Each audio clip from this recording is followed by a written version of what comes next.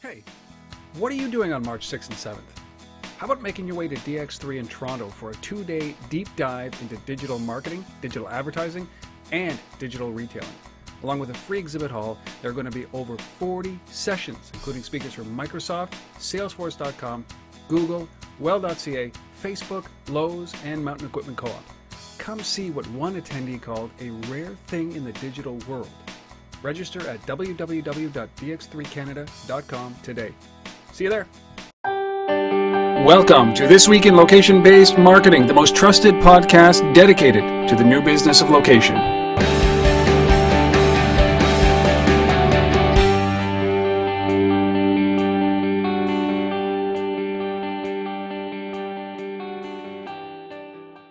Welcome to This Week in Location-Based Marketing, episode number 114. This is recorded live Friday evening, January 25th, 2013. My name, Rob Woodbridge from Untether.tv, and I'm in the frigid, freezing north, Ottawa, Ontario, Canada. With me as always, Asif Khan from the Location-Based Marketing Association. And also in the cold today, but not as much snow as you. So there you go. No, you don't even know cold. Toronto doesn't get cold. It's like, oh my. We don't get snow. We don't really get cold, but hey. It's like -5 in Toronto. It's like, oh my God, I can't believe it. I'm going to have to actually put socks on my loafers. Right? Yeah. Something like that. You got to get up the heated blankets. Yeah, you know. This is, of course, the place you come to understand what has happened in the past week in the location-based marketing world. We add a little twist. We add our own thoughts, our own opinions. We cover the news. We cover a lot of people. Got a great guest. Boy, this is it's great shows. And this is episode number 114. That's consecutive weeks that we've done this. I don't remember when we started. It just seems like a lifetime ago, Asif, and here we are. It does. It's but you know, there's just so much news out there. There's so much to cover on a week-by-week basis, and why stop now? Especially when we got all these people, you know, commenting and sending us encouragement. We love it, and you know, sponsors coming along and whatnot. So yeah, it's fun. It is. Well, and certainly the news items just flow off the page, and it's. The challenge, I think, is limiting the number of news items. And so we'll make some format changes as we go. We are experimenting always. And maybe even something new that pops up in the next week or so. So just keep your ears and eyes open for that. Before we dive into the stories, before we hear from Grant Ritchie, who's the founder and CEO of a company called Locationary, who's our special guest, before we get into any of that, I'd really like to know, is there anything that's going on, Asif, with the Location-Based Marketing Association? You guys are so sedentary. You sit back, you're always in Toronto, you don't do anything, no events. Yeah, you know, there's absolutely nothing going on. You know, I'm not traveling for the next, week and a half or so. So that's good. Actually at home doing some local Toronto stuff. You know, doing a little project with DMTI Spatial on some of their data around financial services. So that's kind of interesting stuff. And, we're gearing up for that first week of February with the Apps World North America Conference in San Francisco, a huge event, that we're involved in, and looking forward to that. There's Digital Signage Expo not too far along right after that, towards the end of February. Cross Media TO, which is an interesting event here in Toronto as well, in the third week of February. So there's plenty coming on. February is a busy month, so I'm happy to have a little slow time for the next week. Let's call it slow time. I don't believe that there's such a thing, right? We all should also before we even forget it, we should also bring up the fact that in March, DX3 is going to be in Toronto, and yes. We love those guys, the Anthonys over at DX3 Hut to Hut, that are putting that show on. So take a look at DX3. It's in Toronto. 5, 6, 8,000 people in the mobile industry descending in Toronto. Phenomenal event. It's up on the LBMA site if you want to link to it as well. And just take a look at the calendar there. There's a long list of events on the LBMA calendar, including several of our own chapters. I know Atlanta and Amsterdam have events already on the docket. San Francisco and New York, we'll be announcing shortly as well events there. So, yeah. Now, before we get into the news, I want to mix it up a little bit here because I didn't even warn Asif that I was going to do this, so just waiting for his reaction. But I want to talk about an app that I have become obsessed with over the last 48 hours, and it is location dependent. It is relevant to this. It's an app called Moves, Moves. I'm going to throw it up on my screen here like this. You'll see a little bit of it. This is everybody's familiar with Fitbit and all of these fitness trackers that track how many steps you take throughout the day, as well as how many hours of sleep you get. And I'm fascinated by this space. And this one, Moves, it's moves-app.com, tracks your whereabouts, tracks how many steps you've taken because it's in your pocket. Your phone is always with you. You don't need an extra little bid or anything like that attached to you. No bracelet, no anklet, no pin, no nothing. And it's pretty cool. It's fascinating to see your travels, and it understands whether you're in the car, you're on a bike, you're walking. It understands how long you've been sedentary, so it kind of tells you where you've been during the day. And then it allows you to, through Foursquare, not check in, but identify the locations that you're at. So this is my latest obsession. I wanted to start with it because I'm obsessed with it. Moves-app.com. I'm going to try to get those guys on the show because it's a pretty fascinating thing that they're building here. So I just thought I'd bring that up. Yeah, it looks really interesting. I haven't had a chance to play with it yet, but I will now, obviously. Yes. That whole space of kind of tracking movement from a location perspective, HipGeo kind of looks at it from a different perspective around kind of bookmarking, what you're doing and giving you a life history, so to speak. From a location point of view. There's a guy I was talking to recently in Germany that is doing something similar to Moves, but more focused on helping you understand, where you're, because it knows kind of the type of movement you're doing and where you're doing it. They're applying that to parking and transit applications and things like that. So anyway, these kind of things really fascinate me. It's like Path. I use an app to help me wake up that I can never remember the name of it, but it's called give me a second. It's called Sleep Cycle. These things like Path and HipGeo and Moves are really, I think, the beginning of the next generation of location aware applications. And it's to me, this is it's pretty cool. So if you have time, if you have the inclination, and you're not afraid of your privacy being violated, go to moves-app.com. All right, what do you say we actually start the show? Let's do it. Sorry about that. Fascinating. And I swear, if I have another obsession about something like that isn't Bruce Springsteen, I'll bring it up right here, just so that you guys can hear it first. I like the qualifier. Yeah. It won't be Bruce Springsteen, although I have an example of that coming up in one of the stories. It won't be Shakira. No, it will not. She had a baby. Who knew? It was a perfect week, right? There you go. So this week we got 5 great stories for you. We're going to interject a little bit more opinion about these, but we've got some great stories. We're going to start it off with a company called Listia. Partnering with this other company. I swore that Best Buy went out of business. I swear to God that they went out of business, but apparently they are still in business doing something, and they partnered with a company called Listia. So let's start by understanding what this relationship is.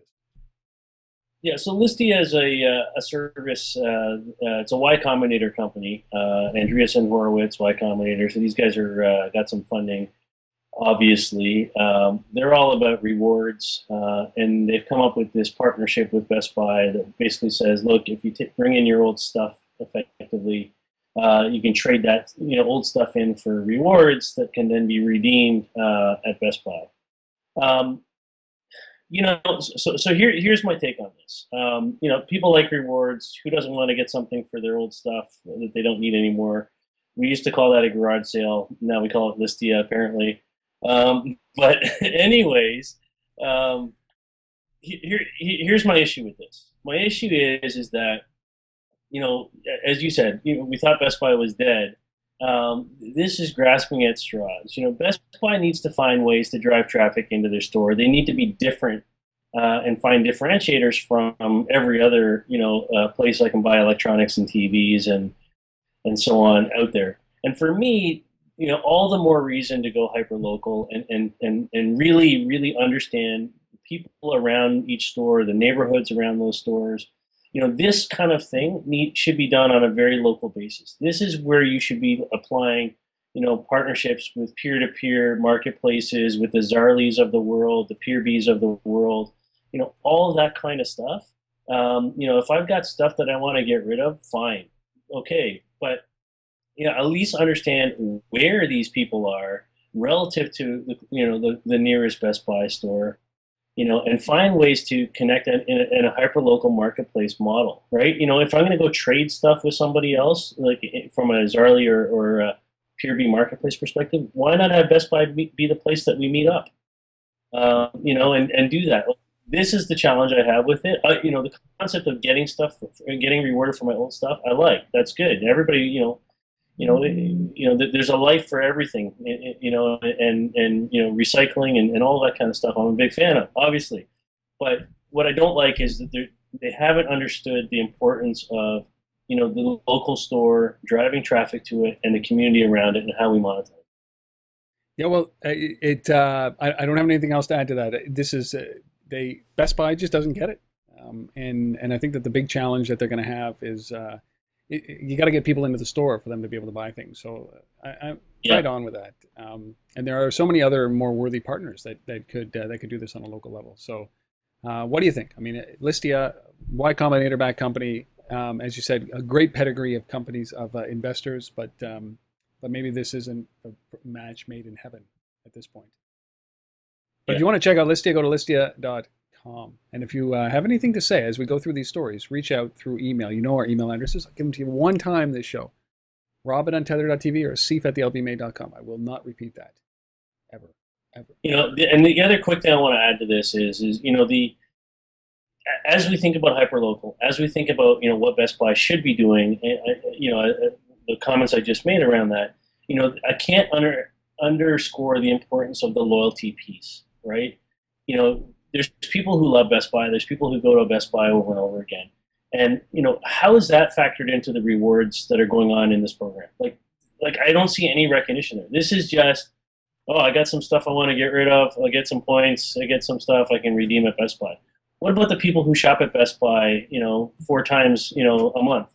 What about all those guys? Like, what are you doing with them? And how are they getting rewards? Are they getting rewards on Listia too? No. So I think the loyalty reward piece is something that needs to be looked at when you're starting to put these things together. And so on that note, just a quick sidebar. One of our members, FrontFlip, this week out of Kansas City, which is a loyalty platform, raised $3.75 million. And so kudos to them for doing that. They're in the digital scratch card business. That retailers like that should be looking at too. So maybe you get your rewards, you scratch, and you see what you get. There's combinations of things here that can be put together from a loyalty, rewards, analytics perspective that I think, some of these guys are missing the point. So anyways, take a look at FrontFlip too. 3.75 million Series B for them. And one of the guys behind that, they got some serious guys behind this, but one of them is the former chairman and CEO of AMC Entertainment, Peter Brown. So anyhow, there you go. Well, I like that the approach that you've just taken there. That for Best Buy, it might be just about holding on to their existing customers, right, and giving them the reason to come back. And it isn't about kind of attract the garage sale guys who want to give away their junk. This reeks, but I'm not a big fan of what this is now that you pointed this out. So, but I am a big fan of FrontFlip, and I think that a FrontFlip Best Buy combination would be perfect. There you go. All right. You heard it here first. And if it happens, it's because of us.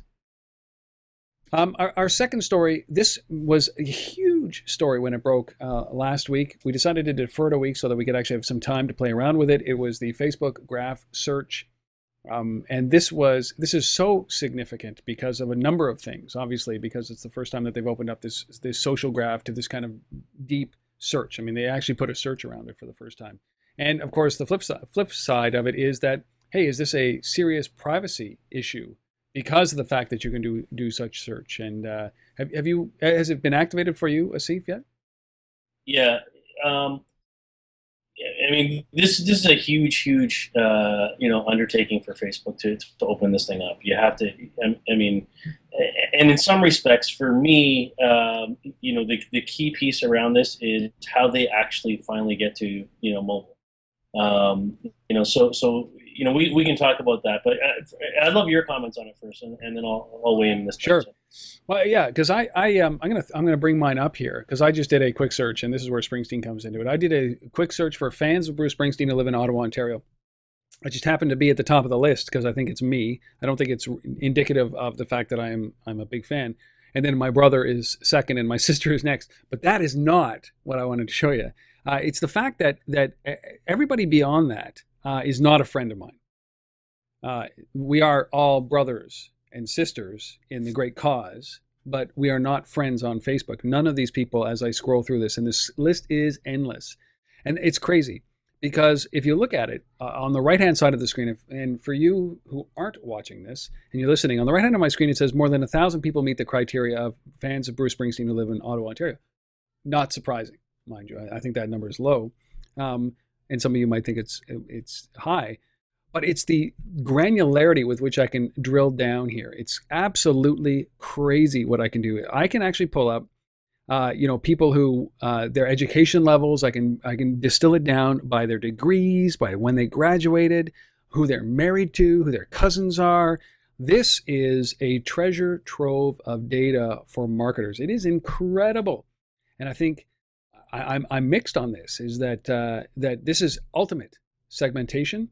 But then again, this is also ultimate invasion of privacy because my guess is none of these people that are listed on this page are actually the ones that signed up and said, yeah, I don't mind having my data being displayed like that.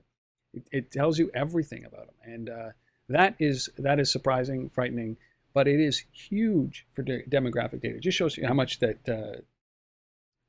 Facebook collects. Yeah. Well, I'll agree with the comment on the privacy issues around this. I think there's a lot of risk here on the part of Facebook to go down this road. But from a location perspective, there's an awesome incredible. It was interesting. I was reading Damian Rolson wrote a piece on Street Fight. About this, and I like how he put it. He basically put this little chart together that said, here are the kinds of things that you can do with this. I can find restaurants that my friends like. I can find restaurants near me that my friends like. I can find restaurants near me that my friends like who like Pokemon. I can find restaurants near me that my friends like who like Pokemon and also work at Starbucks. And what they like. So it's just this kind of like ongoing amorphous, ability to kind of just further and further segment. And as you said, they don't even have to be friends. Like it's just people like that are on, Facebook.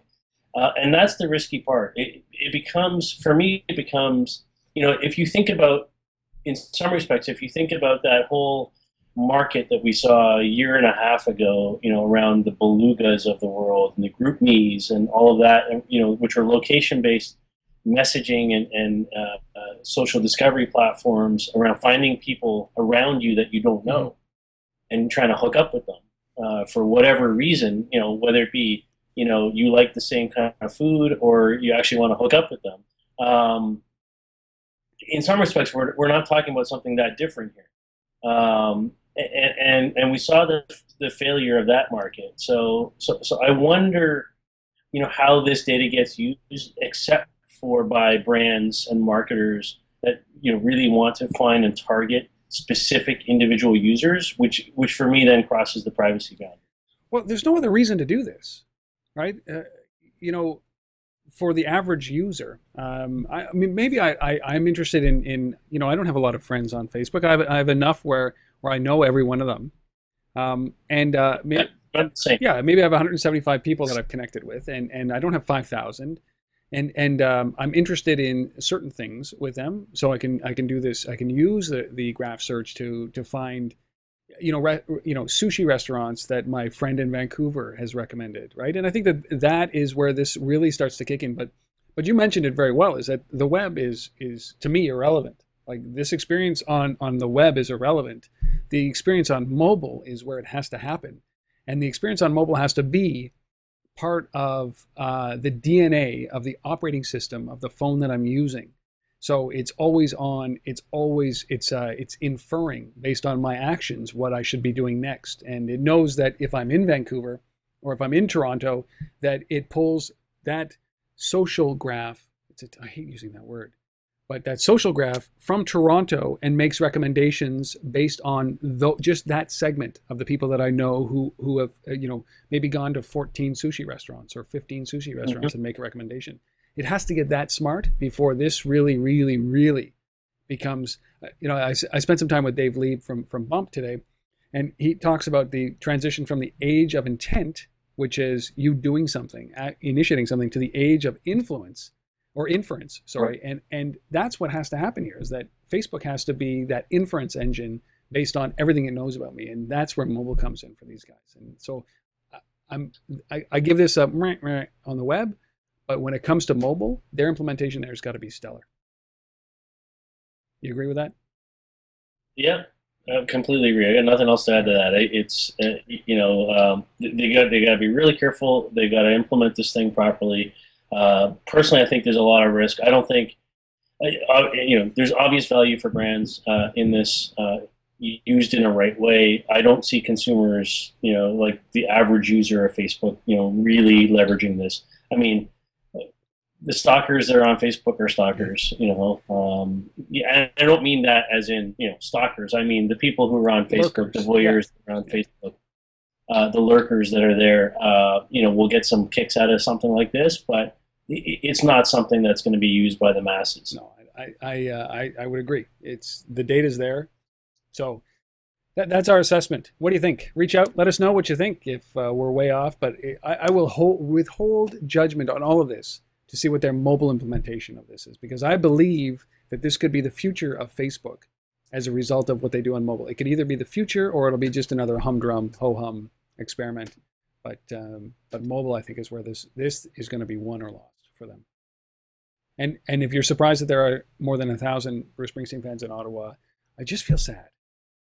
Show the man a little respect. All right, our third story. This is interesting. The challenge we've always seen, or what we've always heard from sites like Pinterest, is how much revenue it drives. Right? That people click through all of these pins that you're putting up there to product, and they're closing sales. And then there's this company called, or this website launches called The Hunt, and they're telling you that no, in fact, only a small percentage, less than 20% of actual products that are being pinned lead to lead to a place where you can buy it. And the rest, people are just hunting to try to find those products. And that's where the hunt comes in. And I think, I tend to agree with this. Obviously, I have no data to back it up, but the sentiment of it, I tend to agree with. A lot of the stuff I see on Pinterest, and I'm not, a big user of Pinterest, but a lot of the stuff that I see on it is really just ideas and inspiration and stuff that people look at and go, yeah, I really like that. I'm going to try and, make one of those myself, right? Or, it's ideas for, recipes and meals or crafts or, whatever it is. And it's an inspiration as opposed to a product that I'm bookmarking to say, I'm going to go and buy that thing, that specific item. So yeah, I can definitely see that. So explain what it is, Asif. Just a little bit of background for this is that ultimately this is people post those photos up that they want to buy, but there's no link to a buy and they can't find it. So this reminded me of Project Noah for like wayward clothes, right? Like, yes, exactly. I want this blouse and I can't identify the species. Somebody help me. Tell me where to buy this. Yeah, so it's called The Hunt. It officially launches on Tuesday. That would be what tomorrow, I guess. Or yesterday. Tomorrow. Yeah. Apparently, there's 60,000 people already playing around with this thing, including a celebrity or two. One of which being Kate Middleton's stylist, apparently. She's a celebrity. Apparently she's a celebrity, and she's also in True Blood or something. I don't know. Anyhow, So you post a photo of something someone's wearing or a dress that you want or what have you. You specify a price range for it, um, and and um, and then people, volunteers, hunters around the country, hunt for a match of something like that. How close it needs to be to that for you. And if you buy the match, they get points. It's kind of a crazy, crazy model. It's not about the exact product. It's about, here's a dress that I really like. I post it up. And then it's about finding something that's really close to that approximates that. And these hunters are out looking for it. And if they find it and you buy the thing, then they get rewarded for that. So the guy who put this thing together is a guy named Tim Weingarten, is the founder of this thing, and he literally tries to describe this as the Angry Birds of shopping, is what he's going for. It's supposed to be more fun than Angry Birds. So there you go. Okay. Well, Okay. you know what? I like the innovation. I like the thinking around this. It could work. I like it. I find nothing wrong with this because you know what? I had a success with Project Noah over the last weekend, actually this week, and Yep. and the wisdom of the crowd is far greater than the wisdom in my head, and I think that if this is a problem, if people are not able to find product because it's not linked to an engine or it doesn't go back to the website, and there's something ridiculous like a stat like like 12,000 or 120,000 it's not that high, but some ridiculous number of Gap related product photos are being tagged in Pinterest every minute or every hour, something like that. I mean, I'm so vague, but it's an incredible number. And here's a testament is that we found this weird bug in our house. And the only place I knew where to think about to put it up was Project Noah, which we've covered here many times. And within moments, I had a response that, in fact, that's a Western conifer seed bug, and it's harmless, and it actually feeds off of wasps and stuff. So it's and it was just sitting in my house. Freaked me out. It was like this big, but I tell you, crowdsourcing like this, in the way that the find or the hunt is doing, awesome. It's great. And so this Tim Weingarten guy who put this thing together, he says that shopping for friends already is a game for them. This just gives them a platform to do it. So it's as simple as that. So there you go. The hunt launches tomorrow. Or yesterday. Check. Or some other time. Yeah. Go to thehunt.com if you're interested, because you can take a sample of it. You can go and walk around it and see what's out there. It's pretty cool. Not a lot of Springsteen shirts. That's okay. All right, we killed that one. At least I just did with that Springsteen reference. That's two stories. All right, our fourth story, interesting China. Why don't you lead with this, Asif? Talk about this story. Yeah. So this is Baidu and the Chinese government getting together. Baidu, or Baidu, I don't know how you say that properly. Is a company that is a massive, massive player in the market already. A big GPS system, and what they've come out with is they said, look.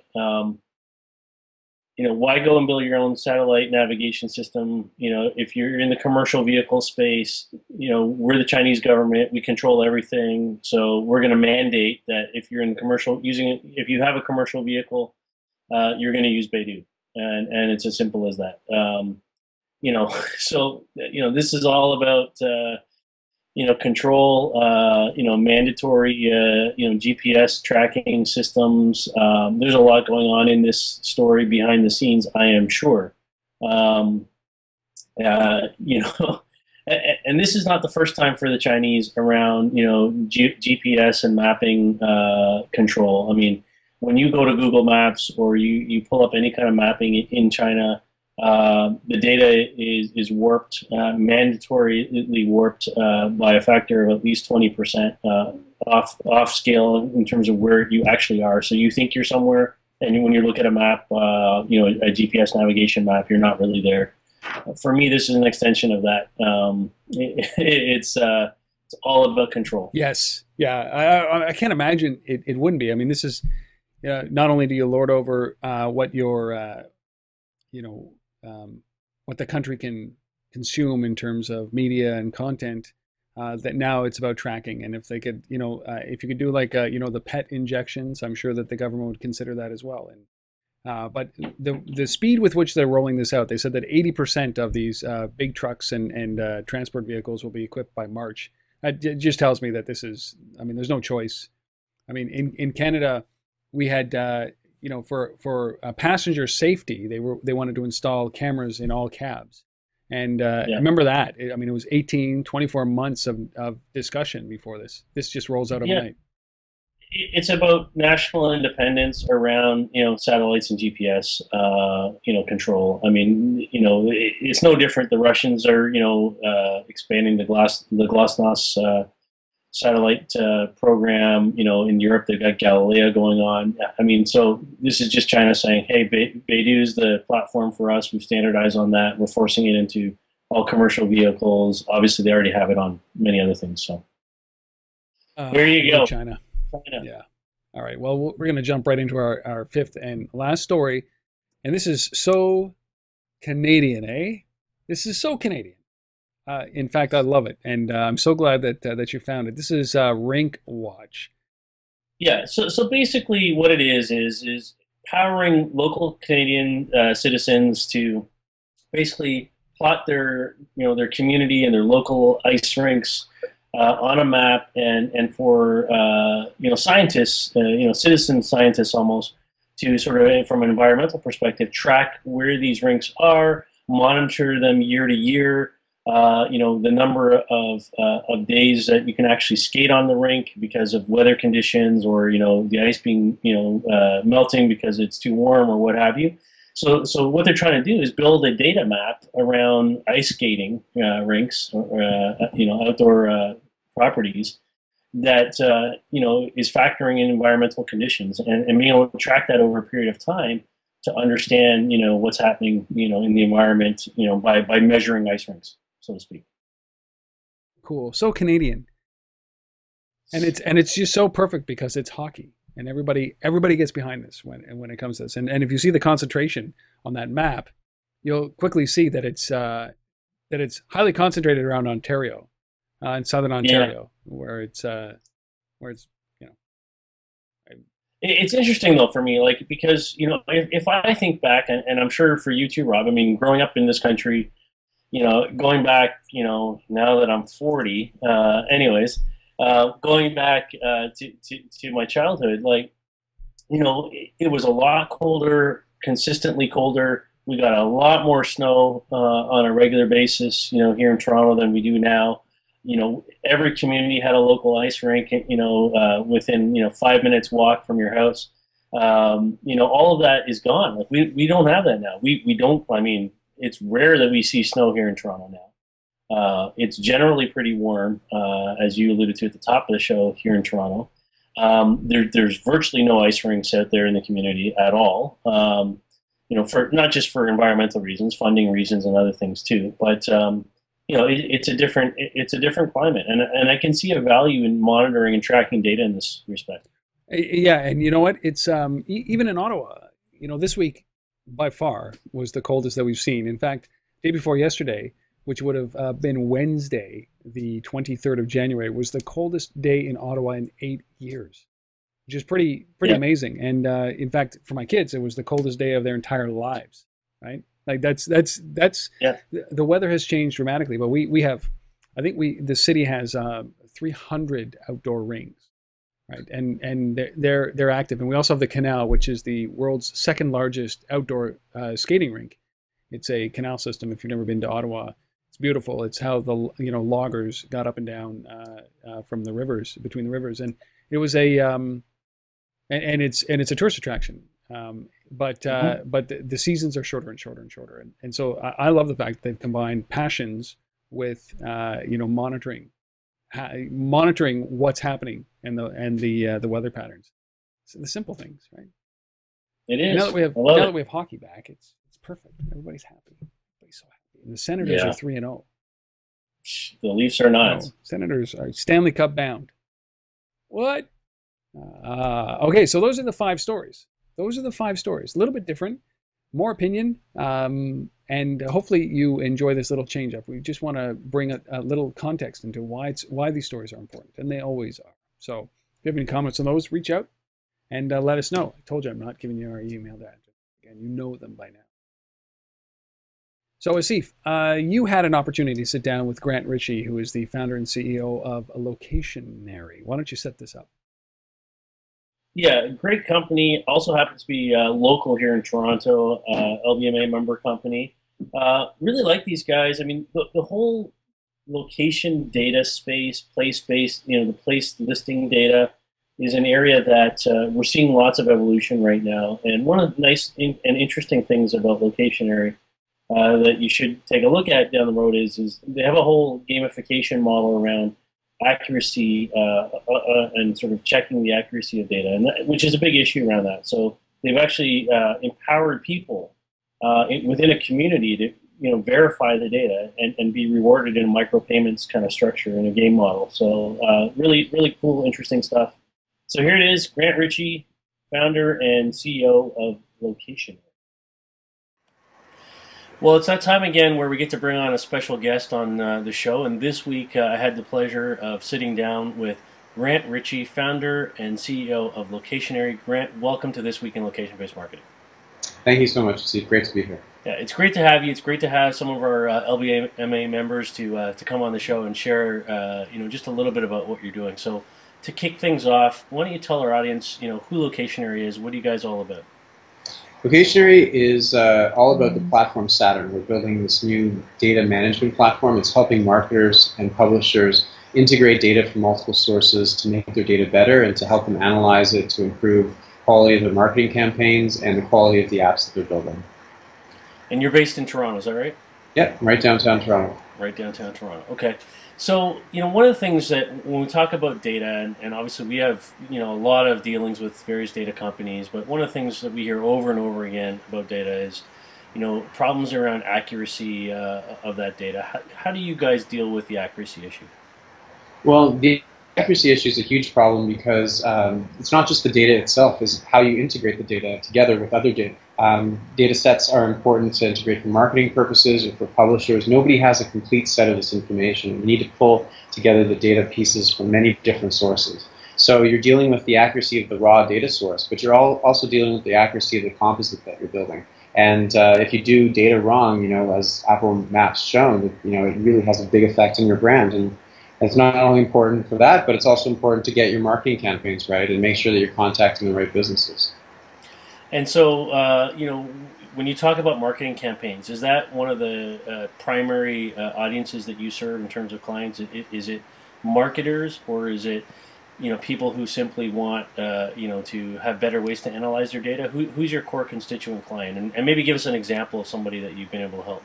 Sure. One example is Supermedia, and we've helped them on a variety of different angles. But what they were struggling with is they had many different sources coming into their organization. They felt locked into a couple sources. They needed help in managing them and integrating them to figuring out whether sources were relevant, should be kept around. So we helped them create a data management platform inside their company so that they could take in data sources from all across their organization, merge them together, make sure that they were all working from the same data set, integrate that with better data from their data suppliers, and then take that data and help their sales force get access to better information about the businesses that they're trying to contact. So it's really creating a whole type of data backbone inside their company for managing and analyzing and integrating different data sources together.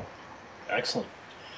So I'm going to ask you to get out your kind of crystal ball a little bit and look to the future of the sort of the data analysis and gathering business. I mean, where do you see this evolving to? I mean, there's a lot of players in the space right now. Can we expect consolidation? Can we expect new products and services? And if so, kind of what do you see coming? Yeah, I see that the internet and all the companies in the space are really trying to get better information from many different sources, and it kind of stuck in the 90s, so to speak, in that they're still sending around files to each other, large database files in proprietary formats. There's no real good way of synchronizing this information across many different organizations. And so I think we're going to see a leap into the future that as businesses start connecting with each other, It's going to make the information on the mobile apps more relevant. It's going to make marketing campaigns more specific and targeted. Advertising campaigns. We might even see mobile commerce start picking up. So I think we'll see this leap, the same leap that we saw with the internet. As data starts connecting between all these big companies, we're going to see like a new type of internet develop, and that's going to create a whole different set of mobile apps and platforms and data services. And it won't just be around selling you a large, massive database of information copied from Yellow Page books or whatever source you have. It's going to be about integrating real-time information from very narrow targeted segments, deeper information about products and services. Ad campaigns being integrated with all this information as well. So it's kind of exciting because we're at this real cusp of businesses starting to now connect with each other, and I think that's going to play out over the next couple of years. And so, if there's one thing you could leave our audience with in terms of why Locationary as opposed to anybody else, what is that thing? We're the neutral data agnostic platform for marketers and publishers to manage all of their business data assets. So we don't lock you into any particular data set. We help you analyze all the different data sets, integrate as many as you have access to in a way where you don't have to worry as a marketer about bothering the tech team with your data management processes. You as a marketer can get access to our platform and do all of that stuff that traditionally those tech team people did, but doing that in our platform. So it really makes it easy to use for the marketers and publishers who are curating these data sets. Fantastic. Well, again, we've been chatting with Grant Ritchie, founder and CEO of Locationary. For more information, you can visit them at www.locationary.com. Yep. Grant, thank you so much for joining us today and spending time on the show. My pleasure. Thanks again. All right, so thanks again to Grant for giving us the time and sharing a little bit more insight into the world of Locationary. For more information on that, you can check them out at www.locationary.com. Great. Thank you, Grant. Thank you, sir. Hey, before we get into our resource, I do want to mention that I have been on Asif's request assembling all of those interviews, those little mini interviews that we've done throughout the 114 episodes of This Week in Location-Based Marketing. So I'm compiling those, and we're going to put them in a resource so you can actually just go and watch those 6-minute clips if you've missed any of those. I'm working through them. That's all I got to say, Asif, is that I'm working through them. All right. So we'll probably launch when we've got about 30 of them available, and then you'll be able to just see some of the insights, some of the great content that has been buried inside of of these episodes for these 114 episodes. So they're coming, Asif. I promise. Now I've committed on tape. I believe. All right. All right, on to our resource of the week. This is, I don't even know how to take this anymore, right? It's like saying this is a Forrester report saying that proximity payment is the fastest growing segment of mobile payments. And Forrester, I don't know where these guys are like 4 years behind. Like, it just seems. I have to agree with you on this. So they come out with this report. Mobile payments overall are expected to move toward the mainstream and reach 90 billion by 2017. They're talking about proximity payments going to jump from 4% to 45%. Well, so here's my reaction to this. I'm like, what is a mobile payment if it's not proximity based? I think they're talking about the difference between I pick up my phone and it's like a browser, like a desktop experience where I go to Amazon and I buy something and have it shipped versus in a store making a payment. So do we not obviously think that the majority of mobile transactions are going to happen in proximity to where I can buy the thing? That's what floors me is that that's like saying, hey, you know what? We don't need why are we spending money on this? This is obvious stuff. Well, but it's like saying that cash is going to be the number one proximity payment mechanism, right? Is this like all you're doing is replacing cash with your mobile device, right? So this is just data that obviously the mobile service providers, payments providers need something to back up what they're doing. Great, Forrester's there to back you up and give you some data, but this is the kind of stuff that it just should be so obvious that we don't need to do this research. I'm sorry. but it's there if you want it. Well, I have no time for this kind of data, just like you, Asif. That these guys, Forrester, I think, are a little bit lost. They are peddling content that is not really content. This is, I agree. What a waste of time. What a waste of effort. But if you're looking for a distinction between the two of them, you can find this. Just do a search literally for proximity payment is fastest growing segment of mobile payments, or you could just do a search for no duh. All right, they'll probably come up at the same time. Yeah, and I'm not to dissuade Forrester. I mean, like, they do good research. The problem I have here is that we're starting to get into this world where we keep slicing things into too fine of a segment. Like, the distinction between mobile commerce and proximity based commerce, like mobile proximity or whatever they're calling it. Do we need to make that separation? Do we need to segment out digital out of home and digital place-based, thing based on dwell time? Like, do we need to make these little fine slices? I don't think so. Well, but people out there who are smarter than I think that we do. So there you go. I wonder if it's just about satisfying, a return on investment or a statement that you made to the media or something to that extent, right? Or you've sold to your customers that this is important. But all this does for me, for Forrester, is just tell me that they're lagging behind and they need help. They need our help. They need the power of the LBMA to be able to really understand what all of this means and stop putting out this kind of ridiculous drivel. Focus the efforts on the things that make a difference, because cash is a proximity payment, right? Yeah, it is. I think so. So this is one of those things, and we're talking about. Everybody's talking about mobile wallets and NFC for payments, and hello, that's all part of this. And if these guys are just coming out with these stats, how can you believe anything else that comes from them? They need our help. Boy, they need our help. Does anybody know anybody in Forrester out there? They need our help. Please. That's it. That's our resource. You can look up the link. So on that note. Yeah, one more note. Asif and I want to engage with you guys, you, the fine listener. Please, you who are listening to us right now, I'm talking to you. We would love to we want to do this thing called a Hangout on Google. It's a Google Hangout, and we have solicited some ideas about what we want to talk about. We want to bring in experts. We want to engage, have a Q&A session between Asif and I. We don't want to do all the questions. We want to answer some questions if you have any. We want to start a discussion, and we're looking to do this at the beginning of February. If you have any ideas, if you have any questions that you'd like to bring up, please reach out to us by email, through Twitter. You'll see it, coming up in our Twitter stream as you're listening to it this week. We want to do a Google Hangout at the beginning of February, first week of February, so that we can actually start answering questions if you've got any. We want to really help, and this is one way that we can actually leverage what we know and the stuff and the questions that you have and bring the two together. So we're going to do a Google Hangout. So please, if you have any questions, show up. Really excited about it. I think it's a great way to connect better with all of you out there anyways, and have that sort of one-to-one channel. So we're really looking forward to it. I'm really excited about it, and open any question out there. So let's go. More details to come. You can sign up to our newsletters either at untether.tv or thelbma.com, and we will have an announcement in that when that comes out. It'll be in the next week or so that we solidify all of these things and the topic. But bring your questions. We might just have an open forum, and it's free. Gratis. And one last thing too from our side. In addition to this podcast that we've been doing for 114 episodes, there's a new podcast, is there not, Rob? There is.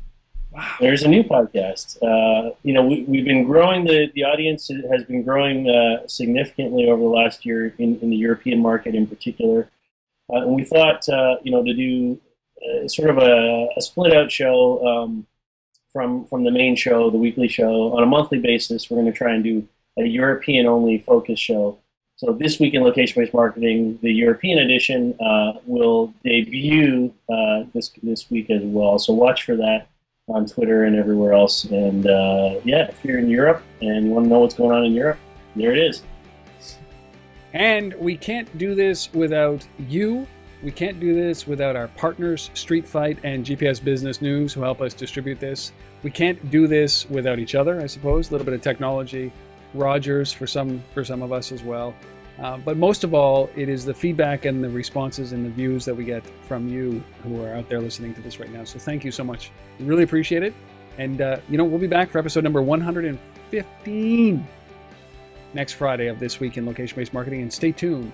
Start looking for the very first episode of the European edition coming up this week as well. See, until next week, man. Cheers. See everybody. Have a good week.